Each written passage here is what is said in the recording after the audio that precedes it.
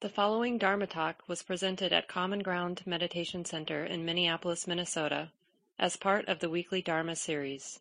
The speaker is Mark Nunberg, guiding teacher at Common Ground. Really nice to be here together, and as Shelley and I have been saying, always good to take a little time and sense the relative simplicity of the container that we're creating together, whether you're at home or at the retreat center. Appreciating the container and taking a moment to sense the community, feeling part, even those of us at our homes, living in this, being together in the Zoom world. We have to retrain our minds to really sense that there are these 45 or so folks that we're on retreat with. And then the third part, as the three supports that I mentioned, just the container, the secluded and simple container that we are creating together, and the community, the friendship, and how our intentions align, like our intention to be present, how each of our intention to be present can really support each other's intention to be present.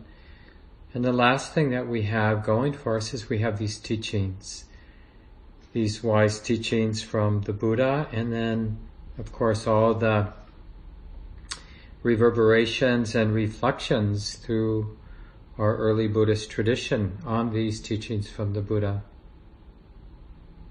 And we should be grateful that we have these powerful supports here, now, wind at our back in a way, because there are other forces at play, like especially the force of habit. And we've been talking today, Shelley, during the morning instructions and also a little bit in the afternoon instructions, we've been talking about these very real forces, impersonal, but very real forces of the hindrances, the tendency in the heart. It's like it's inclined, our heart is inclined to want. Our heart is inclined to not want, right? We have those habits toward ill will and aversion. And the habit, the tendency toward dullness. Not so much the sleepiness that results because we haven't been sleeping well. That sleepiness, as formable as it is, there's an obvious resolution, get more sleep.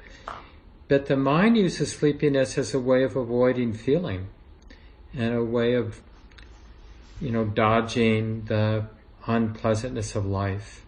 So it goes dull. Just like we can use restlessness and busyness and other ways of spinning to avoid feeling what we're feeling and to avoid having a more intimate and responsible relationship with the present moment. So we have these five, right? The last is doubt, that spinning. No, this is the unskillful version of doubt. It's that kind of mental spinning that takes the mind, the awareness, further and further away from a direct, immediate knowing that it's like this. Where the mind is spinning in doubt, it's going more into its thoughts about things, becoming more and more disconnected, and that disconnection fuels more of that spinning. And each of these five, wanting, not wanting, or aversion, too little energy, dullness, too much energy, restlessness and worry, and then the spinning of doubt, right? Each of them, when operating in our heart, in our mind, has its own feedback mechanism. And so they're truly to be respected. And I'm going to talk about that tonight. But we want to remember that we talk about the hindrances, and it can, and in some ways they should scare us, appropriately. We don't want to live a life where these habits, these tendencies of our mind were kind of free to act themselves out without any wisdom in the room. Because when greed is acted out, it makes it more easy for greed to act itself out more and more. And, the image the Buddha used is really, in some ways, a terrifying image. I'll just begin with it because it sort of sobers us up. So the image the Buddha used were these encircling vines. A lot of you have heard this simile before from the time of the Buddha.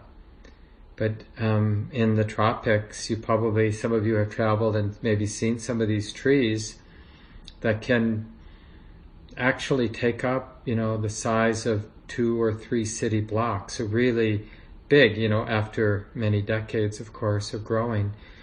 But they started off as just a big tropical tree, and then some bird lands on a branch and poops out a little seed of one of these parasitic vines, these encircling vines. And the tree in the tropics, the vine rather, can sprout right there on the branch of one of these big trees. There's enough debris, enough humidity for the vine to start growing, even, many feet high above the ground. And eventually, as that vine grows there on the branch of a tree, it will drop roots down. And very slowly over time, the vine, and maybe many of these vines, begin to encircle that tree so that at some point there's nothing left to be seen of the original tree. The canopy, the trunk, all the branches have been completely encircled by these vines. And as the vines drop roots down from the branches, it's like in that way, the vine, and maybe many of these vines, become one indistinguishable huge tree. But it's really the vines having encircled the original trees that were there. And that's the image the Buddha chose for the hindrances, these tendencies of our mind that have these organic feedback systems, right? When I'm aversive, when I'm relating with aversion, it's easier for aversion to get triggered. And on it goes. So what's a human being to do in this world where these tendencies have already, to some degree, have already taken root, have already gotten established in our mind streams? These tendencies to use wanting to feel enlivened, to use aversion to feel enlivened as a self, to identify with dullness and sleepiness, to identify with restlessness and worry, and to get caught up and identify with doubt. What's a human being to do? And one of the things I love about early Buddhism is that, especially, early Buddhism is very pragmatic, much more psychological and much less metaphysical than the later Buddhist traditions. It's really down to earth. It's a very earthy path.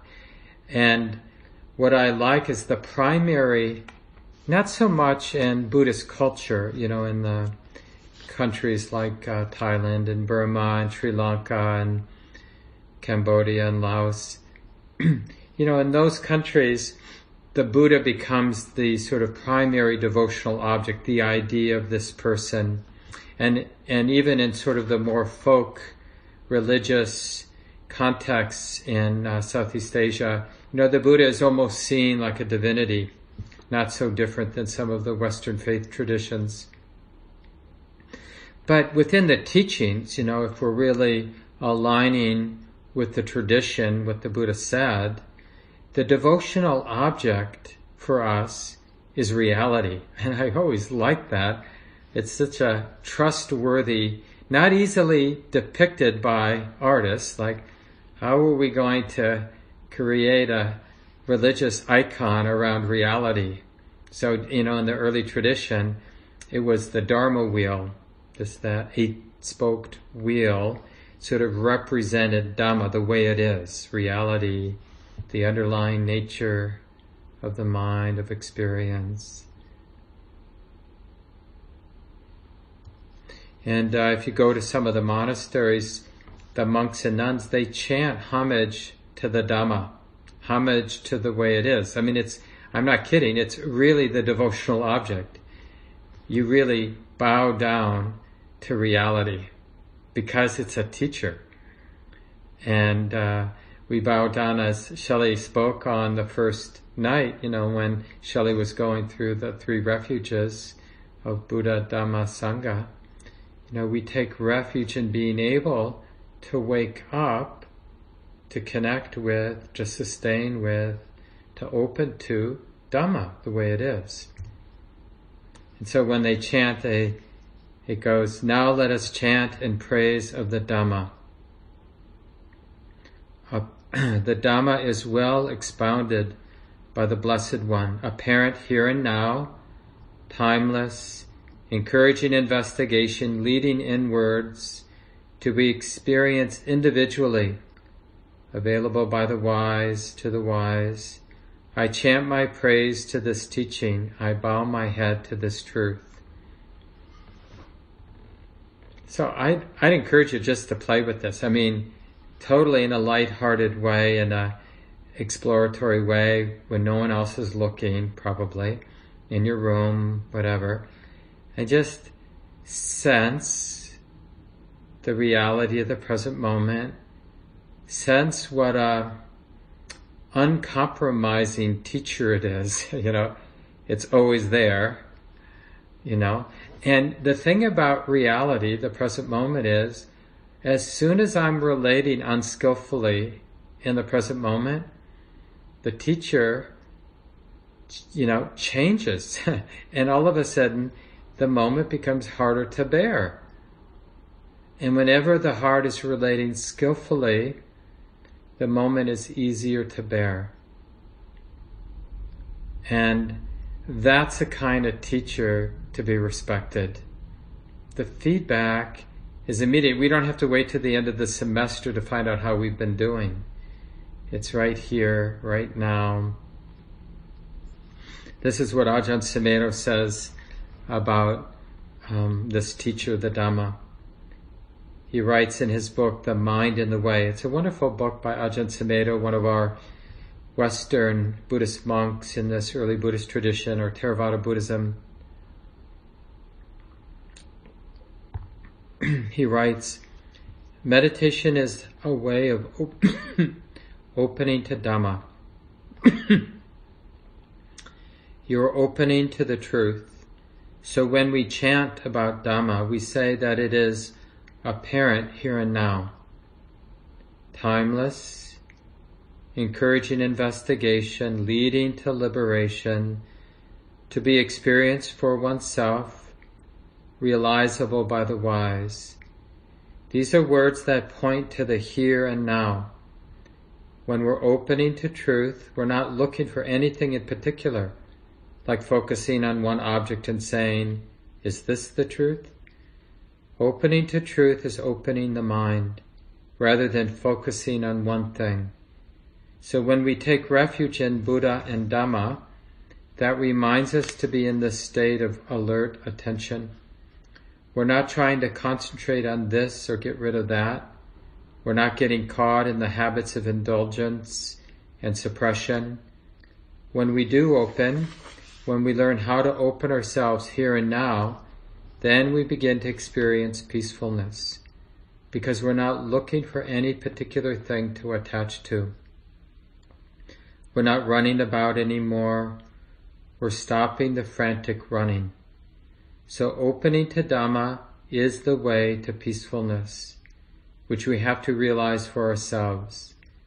We have to realize the truth for ourselves. It's not a matter of waiting around for somebody else to realize the truth for us or to tell us what it is. A little bit later he writes, taking refuge is not looking for something somewhere, but opening to the way it is here and now. Taking refuge is looking at how things really are, rather than the way we might romantically conceive them to be. So it might break our hearts a little, because in a way we sort of want to be saved, and maybe we're wise enough to realize that no one's going to be able to save us. But we might, kind of find another way, like I'll go on a Buddhist retreat and that will save me. Or I'll start sitting every morning and that will save me. So we're always, in a way, creating some idea of a savior. And we might want to replace it with not so much that we give up on liberation or give up on freedom, but it's, as I mentioned in the short guided sit just a few minutes ago, it's really that freedom with being a half-baked meditator, freedom with being an imperfect human being, freedom with a mind that's like this, a heart that's like this, a body that's like this, a world that's like this. Now that's radical. But it's actually more trustworthy, because how many times have we been burnt by any kind of idealism about our lives, about freedom? And this is a good place to start when we're talking about the hindrances, because obviously the way that we might habitually want to approach them is this sort of slash and burn, like I'm going to get the most intense weapons I can find, and I am going to literally destroy, all the hindrances. And there's this kind of language even in Theravada Buddhism. So it's easy to misunderstand what we're doing with the hindrances. We are liberating ourselves from the causes of suffering, right? Clearly I'm interested in liberating this heart from whatever causes suffering. But the important question is, how does that happen? How does the liberating, what is the cause for that liberation of the heart? Is it hating the hindrances or fearing the hindrances? And in a funny way, we know this because we only have to get rid of things that are me and mine. Like the terrible stuff. I only have to, we don't feel affected when somebody down the block is acting out and being a real jerk. It's like, I hope the best for them. I hope they find their way. I hope they become a nicer human being. But if they don't, that's really their business, right? So we don't generally think that I have to get everything in order to be free. But we don't feel that way in terms of our own mind. It's like, yeah, but here, this is my territory. So if I'm going to be free, well, I certainly can't have a mind like this. And I've got to stop moving when I'm meditating. Because how could somebody be free and fidget? That doesn't seem right. And then sometimes I have those despicable thoughts, and that's got to stop. And on and on. Ajahn Amaro, some of you might know, was originally a student of Ajahn Sumedho's, and then for many years a colleague of Ajahn Sumedho's, and he took over as the abbot of Amaravati in England when Ajahn Sumedho retired, maybe almost 10 years ago now, I think that happened. And but I got to practice with Ajahn Amaro back in the 90s, and he had this very simple way of giving meditation instructions. He would say something like, see if you can let the body find its natural ease. And then see if you can find the mind's natural ease and just rest there in the body and the mind's natural ease as best you can. And then just stay alert and notice whatever it is that arises to disturb the natural ease. So just in the same way that Dhamma is our teacher, the way it is, that means that the hindrances are our teacher. And so we do our best to settle, to be calm, to feel safe with experience as it is. And that contrast from the relative settledness, the relative calm, the relative clarity, then we notice what arises in our experience that gets the mind, body entangled, the little and the not so little dramas. I'm assuming you noticed a few today, right? How many little and big dramas, obsessions, problems that the mind got entangled with. And it's just so interesting to make that a place of study. It's not about controlling. That's too gross of a way of understanding the practice. Like, I'm here to stop the entanglement from happening. Totally, it's okay to think that way, but it's not actually nuanced enough.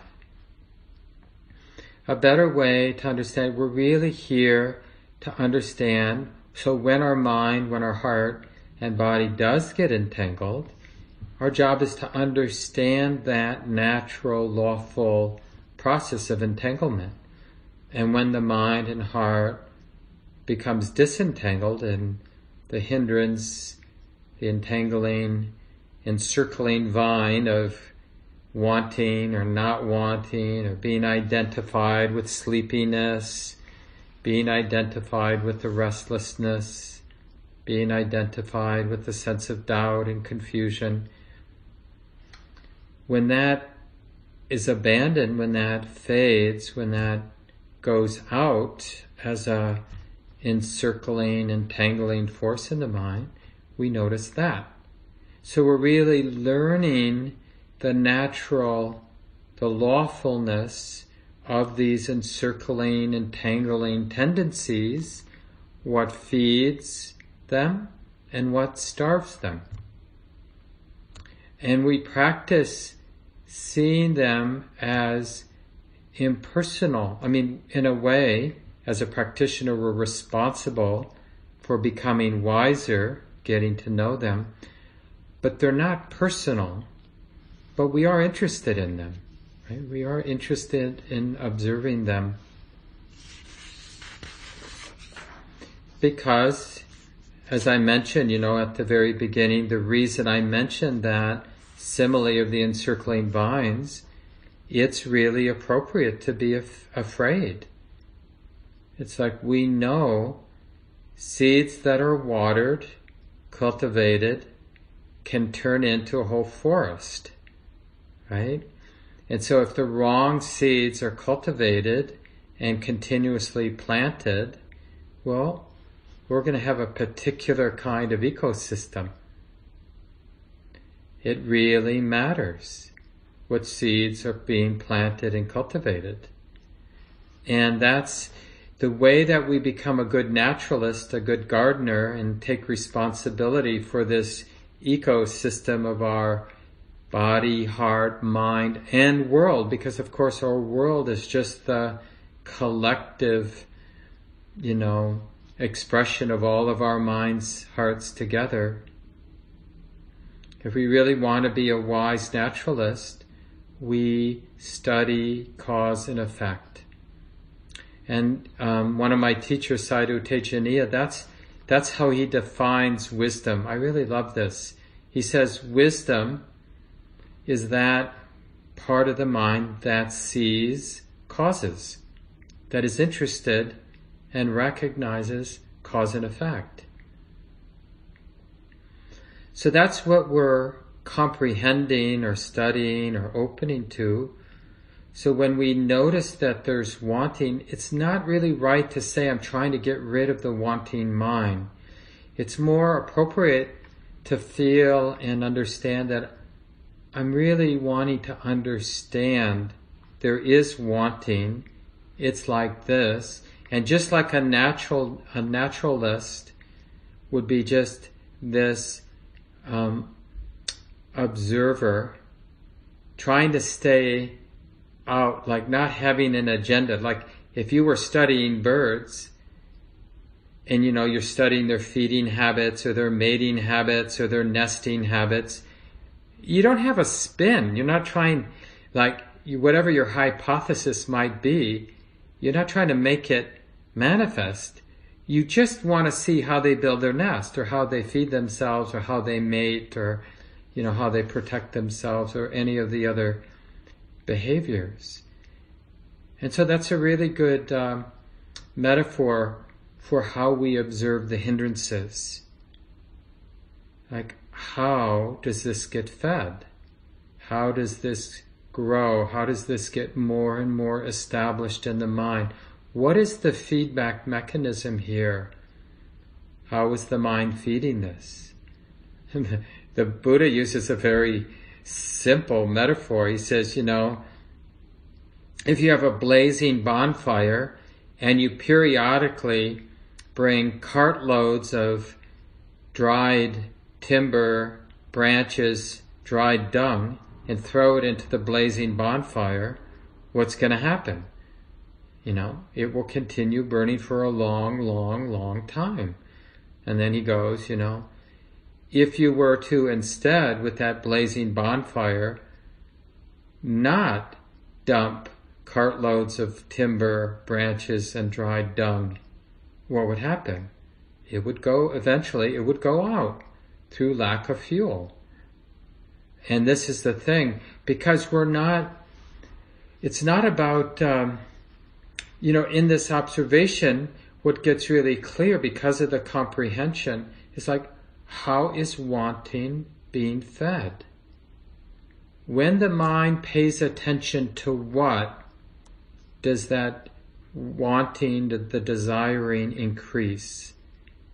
The blaze, that's the Buddha uses for greed, for the wanting mind. He uses the image of fire. The burning.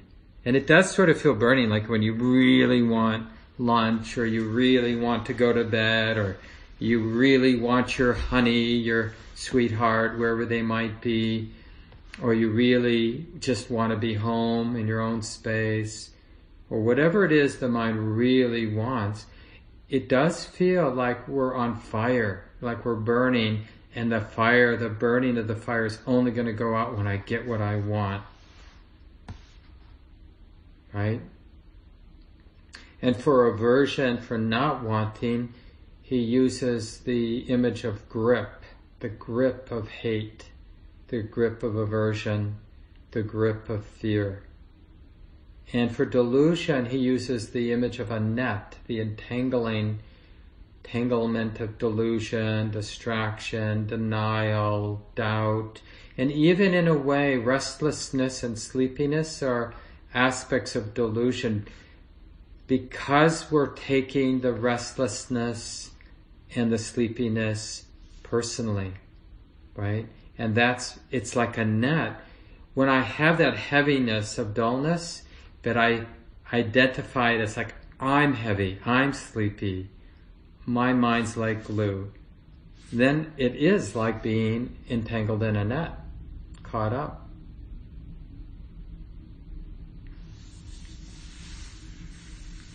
And it's very empowering, even though it's messy. A lot of this kind of work of being aware of the hindrances, it's not necessarily or very often pleasant, right? But it's liberating, because what the mind sees is the lawfulness of these entangling habits. Like I've been saying, when I pay attention to the pleasantness of the thing I want, like if this happens especially those of you on retreat, and you're not in your home space, obviously you're not eating the food you maybe would want to eat because you're eating what's served, and so many other things when we, choose to leave and go to a place to practice. So then if you're there craving something, right? When I bring to mind my particular bed at home, or my particular pet at home, or whatever it is that your mind right now is finding pleasing, if I keep paying attention to that, it's like throwing cartloads of fuel onto the bonfire. So what do we need to pay attention to that will allow the fire of greed to go out? And it's not for the Buddha or for me or anybody to tell us. We can comprehend this directly just through observing how we feed greed, how we starve it. What do we pay attention to that feeds aversion? Like if something happened today that really irritated us, and then we notice that the mind keeps going back. But when the mind is spinning with that aversion, what object, what image, what idea does the mind keep regurgitating and looking at that then triggers that movement of aversion? And then the movement of aversion creates the tendency to want to regurgitate that mental image or that idea.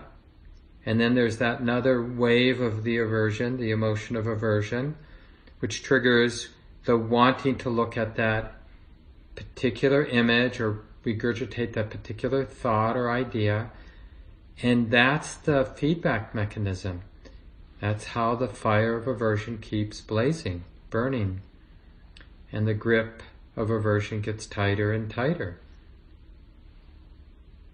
If we're afraid of death, or afraid of financial ruin, or afraid that somebody doesn't love us, or afraid of becoming heavy, gaining weight, or getting too skinny, or whatever it is that we're afraid of, the mind can get in this vortex where it brings to mind exactly that image, that thought, that evokes that fear or that aversion. And on and on. And when there's that balanced, compassionate presence, just seeing this activity in the heart and mind, right? It just sees, oh honey, this is how this works. Right? That's that wise comprehension. It's really wisdom comprehending cause and effect. This is how that fire keeps burning. This is how that drama keeps spinning. This is how that grip keeps getting tighter and tighter. And then even if we don't have a clue, just that wise question, what else can this heart attend to in this moment that won't feed this fire, won't increase this grip? What can I pay attention to? What can I do with attention? What is here and now in the present moment that I can pay attention to? So like with aversion, when the heart softens and we begin to realize that everybody's doing the best they can, I'm doing the best I can, it's not easy being a human being.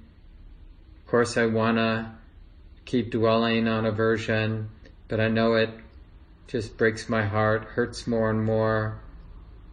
That sort of understanding, that kindness starts to break the cycle, doesn't it? Or we just start to notice things that are not causing aversion. We start to notice what's simple, what's beautiful, what's pleasant. There's something that arose later in the commentaries in the centuries after the time of the Buddha. And they just talked about different personalities and people who have a lot of aversion. It said that you should have a really nice retreat center, so that there's nothing there that triggers aversion. Because if you've got a mindset that's already looking for things to not like, and you're in a cold meditation center with ugly walls and ratty carpeting and and obnoxious sounds and this and that, well then it's just going to be much harder to practice. So we really, to be skillful, we should have 2 retreat centers. One for the aversive types, which would be just glorious and very pleasant. But for the greedy types, a nice retreat center could be triggering for you, right? Oh, this is so nice. And maybe you can make it even nice. So we'll give you a nice, not so nice retreat center, something like that. But we take care of it by just learning what to pay attention to. And we might have to get burnt 10,000 times where over and over the mind keeps paying attention to that, whatever it is that feeds that hindrance of wanting or the hindrance of not wanting, or feeds the dullness. Like when we're sleepy and my mind obsessively looks at that heaviness in my eyes, or that sweet, gooey inner quality that we sometimes feel when we're sleepy, like just wanting to sort of disappear into oblivion of sleep. When I look at that over and over again, well, of course the sleepiness is going to become overwhelming. But as I think Shelley mentioned in response to somebody's question, if we can notice what's energizing or make effort in a way that's energizing, then that's paying attention to that is a counteracts that vortex of dullness and sleepiness. Same thing, we'll have some intuition if we just ask the right question, like around restlessness. When I pay attention to what, does restlessness increase? Well, I can tell you for me, when I pay attention to all the things I think I should be doing, all the things I think I should have done weeks ago, my anxiety and worry and restlessness increase, right? When I pay attention to how everything is happening on its own, when I pay attention to the natural environment, restlessness isn't fed, it quiets down. Because one of the things, like when we're out in a more natural environment, there's sort of the absence of, we never feel when we're in the woods or on the beach or wherever it might be, that there's something about a natural environment that concludes, the mind concludes, like, it's already done, it's already complete, it's already as it should be, right? Generally, when we're in the woods, we're not like thinking about a renovation project for the woods. That log shouldn't be there, and we need to move these plants there and those plants over here. There's something in those more not human-made environments that feel like they're as they should be. And then, so if we pay attention to that, then restlessness gets quieter. We're not feeding it. Same with doubt. And again, it's not like we need a checklist. Okay, when there's aversion, I look at this, I don't look at that. It's more this natural trial and error, where we're just finding our way directly, immediately. And so the way forward, like tomorrow and tonight, and if you notice one of the hindrances, then just in this compassionate way, like, well, this aversion or this greed or this dullness or this restlessness or this doubting, it's a natural phenomena. It arises when the supporting causes are there. It ceases when those supporting causes aren't there. And then in terms of, it's like we're not bad because aversion has arisen in our heart, because the cause for it to show up, that's due to past causes. The only thing we can do now is either feed it or not feed it. So we don't need to take it personally that, like for me, I tend to be more of an aversive type. I don't need to take it personally, because whatever type we are, that is based on past, conditions or causes. The only question is, with curiosity and kindness, like, how can I recognize what's alive, and how can I stop from feeding what isn't helpful? How can I learn to starve it? How can I feed what is useful and not what is unuseful? And this was sort of highlighted in a little dialogue, one of the few dialogues from the time of the Buddha that involves sort of stars a layperson. But this person who had been a student of the Buddha, a layman who had been a student of the Buddha for a while, liked to go to where the nuns and monks were discussing practice after their meal. They'd have their main meal about 10:30 in the morning, because nuns and monks can't eat after noon, after midday. So, and then they'd have, because they had gathered to have their meal together before they go off to their campsite to practice on their own in the afternoon and evenings, this is the time they'd sort of discuss their practice together. And he came upon some monks that were discussing, like, why is it that, we're always getting entangled in these unwholesome states of mind? And there were sort of two groups. One was arguing, it's because the mind is so sensitive. If we weren't sensitive, then there wouldn't be a problem. And then this other group of monks were sort of debating another point of view. They said, no, it's not that we're sensitive, it's the particular experiences that are arising that we're sensitive to. It's the experience that's the problem, not that we're sensitive. If I had different experiences, different circumstances, then there wouldn't be any suffering. So they were going at it, and they noticed that Chitta was there listening, and they had respected him because they knew he had been a long-time student of the Buddha. And so in this unusual situation, they actually asked the layperson to weigh in. What do you think, Chitta? So Chitta says, I'll just read here, Venerable Sirs, it is just as if a black ox and a white ox were joined with a single collar or yoke. If someone were to say, the black ox is a fetter of the white one, or the white one is a fetter of the black ox, speaking this way, would they be speaking rightly? And the monks responded, no, that's not right. It's because of the yoke that the two oxen are yoked, tied together. No one is at fault. They're tied together. And Chitta goes, yeah, exactly so. In just the same way, it's not because you're sensitive, and it's not because of the experiences that you're sensitive to that you suffer. Something arises in conjunction with the sensitivity and the experiences that you're sensitive to. And what arises in conjunction is, are these tendencies, these habits, in a sense, embedded in the heart and mind because of past causes, to relate with ignorance.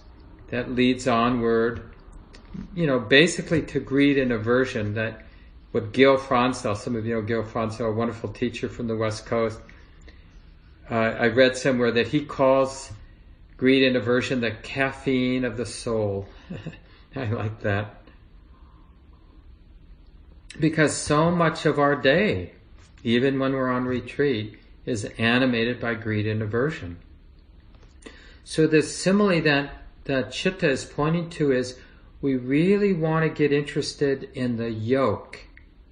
Now I'll just give another way of thinking about this before we end at 8, because a lot of times Shelley and I and other teachers use the image of a mirror for this being present, mindful presence, mindful awareness, like a simple, effortless mirror that simply knows it's like this now. This is being felt, feels like this, looks like this. And this is, we use that image of a mirror as a way of understanding how we might relate to the present moment, just in that simple, reflective, oh, it's like this.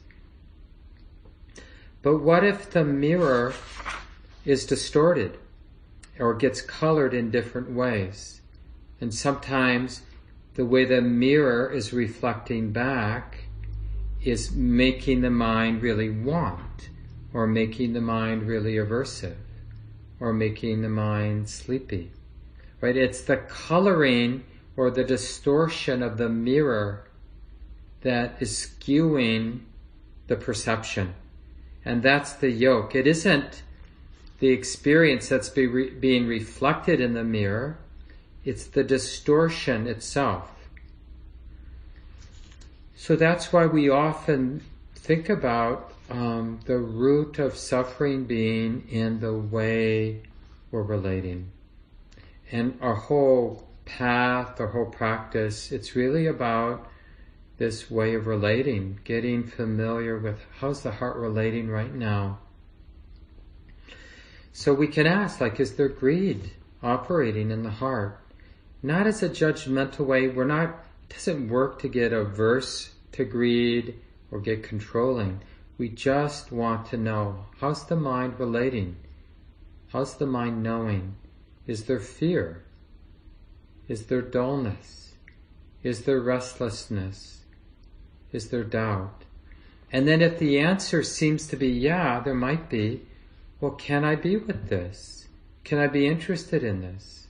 What's the underlying feeling? Because when we're with the hindrance in that balanced, non-judging, non-fearful way, only then will we know whether we're feeding it or starving it. It's subtle.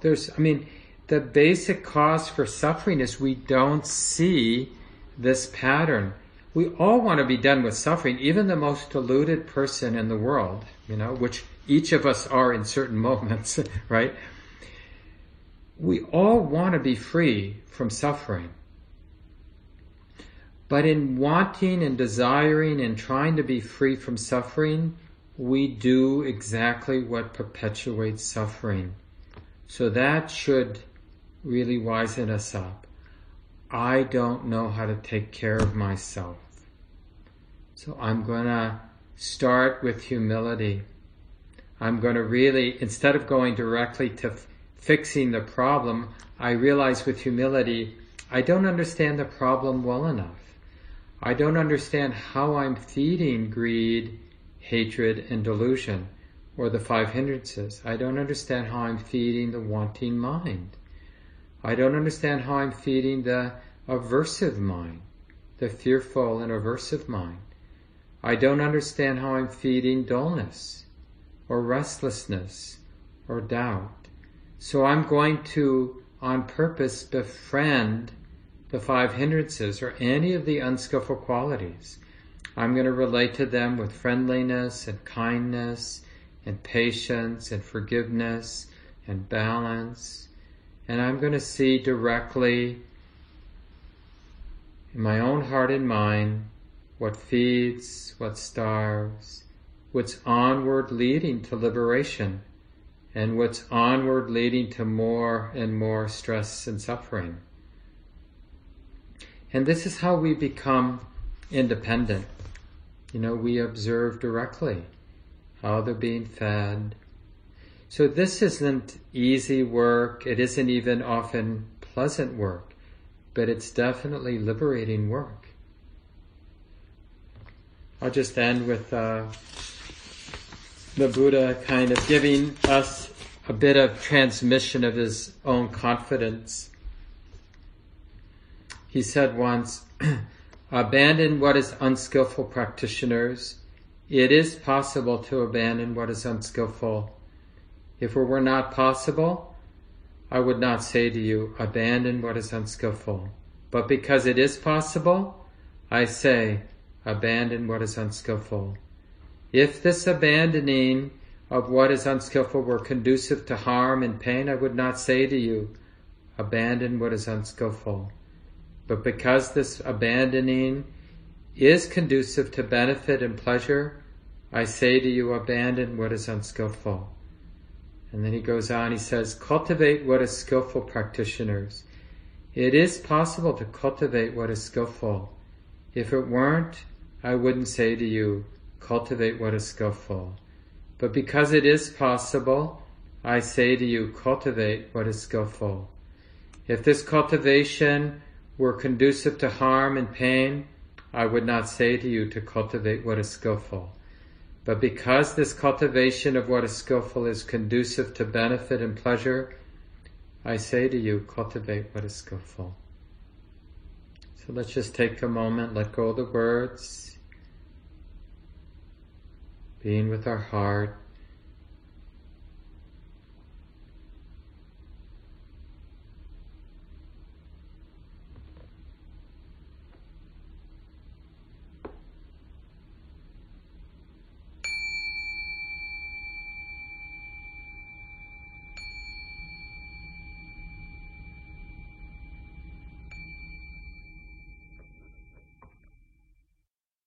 This talk, like all programs at Common Ground, is offered freely in the spirit of generosity.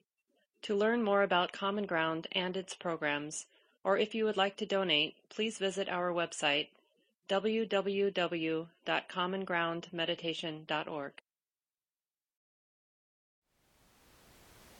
Thank you for listening.